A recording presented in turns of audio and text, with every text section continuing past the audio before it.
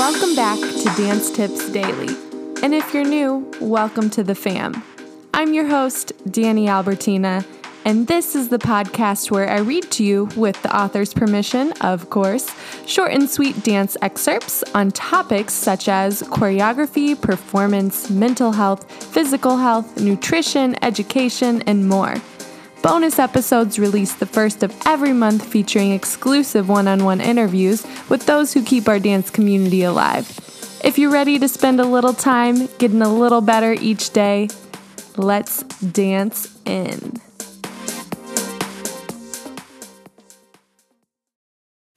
This is episode number 174 featuring differentdrummerdance.com, How You Can Banish Dance Teacher Burnout. It's January 21st, 2021, and we have a Teacher Tip Thursday here for you at Dance Tips Daily. If you're not a dance instructor or teacher, but maybe you're a creative and you've experienced choreographically some ruts, or maybe you're a dancer or a student who just feels like they're not performing or enjoying the process as much, tune in. This is still for you. Let's dance on into our blog. Dance teacher burnout. Symptoms include exhaustion, apathy, overwhelm, cynicism, too much coffee, and too little sleep. Sound familiar? While these might be truths universally acknowledged among dance teachers and feelings we just assume are normal and do our best to cope with, dance teacher burnout is a real thing, especially during 2020 with virtual and distance learning and teaching challenges. The struggle is even more real. But there are steps that you can take to banish dance teacher burnout, and what better time than now? With holiday stress on the horizon and with hopefully a few days or weeks of break coming up, take notes and let's dive in. Number 1, acknowledge it. We can't change what we don't acknowledge, which is why the first step is important. If you've been feeling overwhelmed and down about teaching or down on yourself for not enjoying it the way you used to, accepting those feelings without judgment is the first step. Next, give yourself a little grace. Teaching is hard, even under the best/most normal circumstances, and this year has been anything but. Journal about your feelings or talk it out with a partner or friend, and work to release the expectation or idea that you have to be a model teacher 24/7. It's okay to be tired. Learning to notice when you're tired will help you realize when it's time to take a break and back off so burnout doesn't keep you off your game for longer than necessary, and helps you bounce back faster. Number 2, take a break. Now, some of you might already be thinking, but I can't take a break. There's so much to do, and I'm the only one who can do it. Even if that's true, I highly doubt you are the only person who can do a task. It's really more a matter of letting go of control and allowing another person to do a task. There's still small ways you can find to take a break. If you can, take a day or a week off. Amazing. If that's not realistic for you, you can still manage your time to have 5 minutes before you teach to take some deep breaths, 10 minutes before class to meditate or go for a walk, or 20 minutes before bed to have a cup of tea and journal or do some yoga. Small breaks still count as long as your intentions about what you're doing with that small break of time are clear. Plus, small breaks add up. 5 minutes to breathe before you start teaching, done every day for 5 days, adds up. And I bet by the end of your teaching week, you will have noticed a shift. Check out Affirmation Pod for some quick and feel-good affirmations to use before you teach. 3, try something new.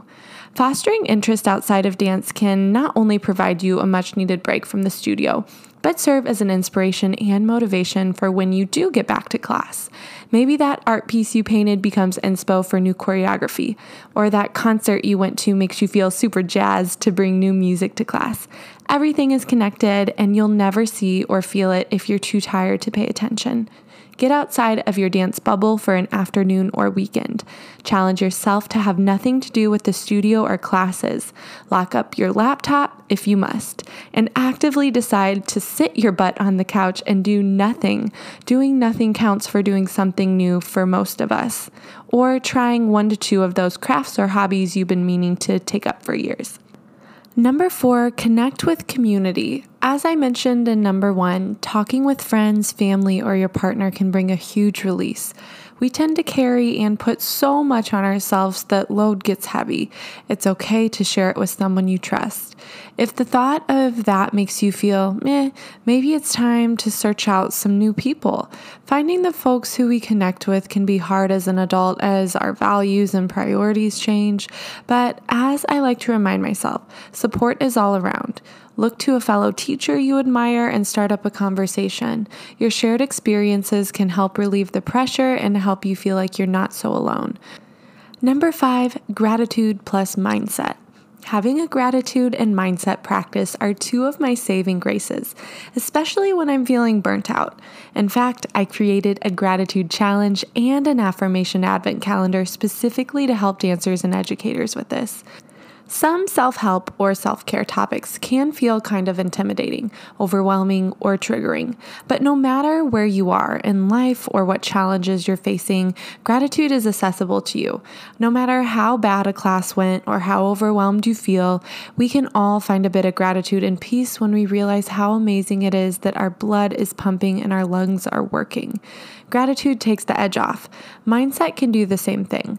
One of the most powerful words I teach my students is yet, as in, I can't do a double pirouette yet. It's a small shift, but opens up a world of possibilities. Try adding yet or today in your inner dialogue and see what it does.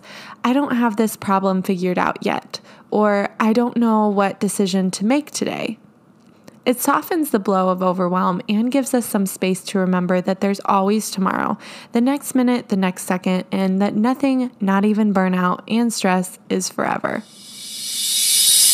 Thank you so much to Miss Katrina Cohey, who is the author of this blog, as well as creator of differentdrummerdance.com.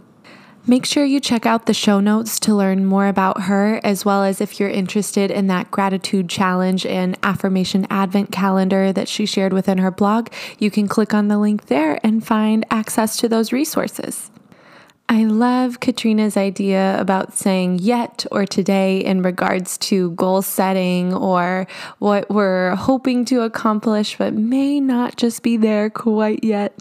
I also love the idea of honing in and saying today. So even if we had a really rough class, that's just what the class was for today. And that doesn't determine how beneficial you are as a teacher or how much of an impact you've made over the years. It's just one bad day, not a lifetime. Sometimes whenever we're so close to the issue at hand, though, it seems so big. But if we can get some perspective, thinking of ourselves a year from now, looking back on that struggling day, I think we would give ourselves a little bit more grace and recognize that it's temporary. That is your short and sweet tip for the day. I hope you enjoyed. As always, happy teaching and happy dancing.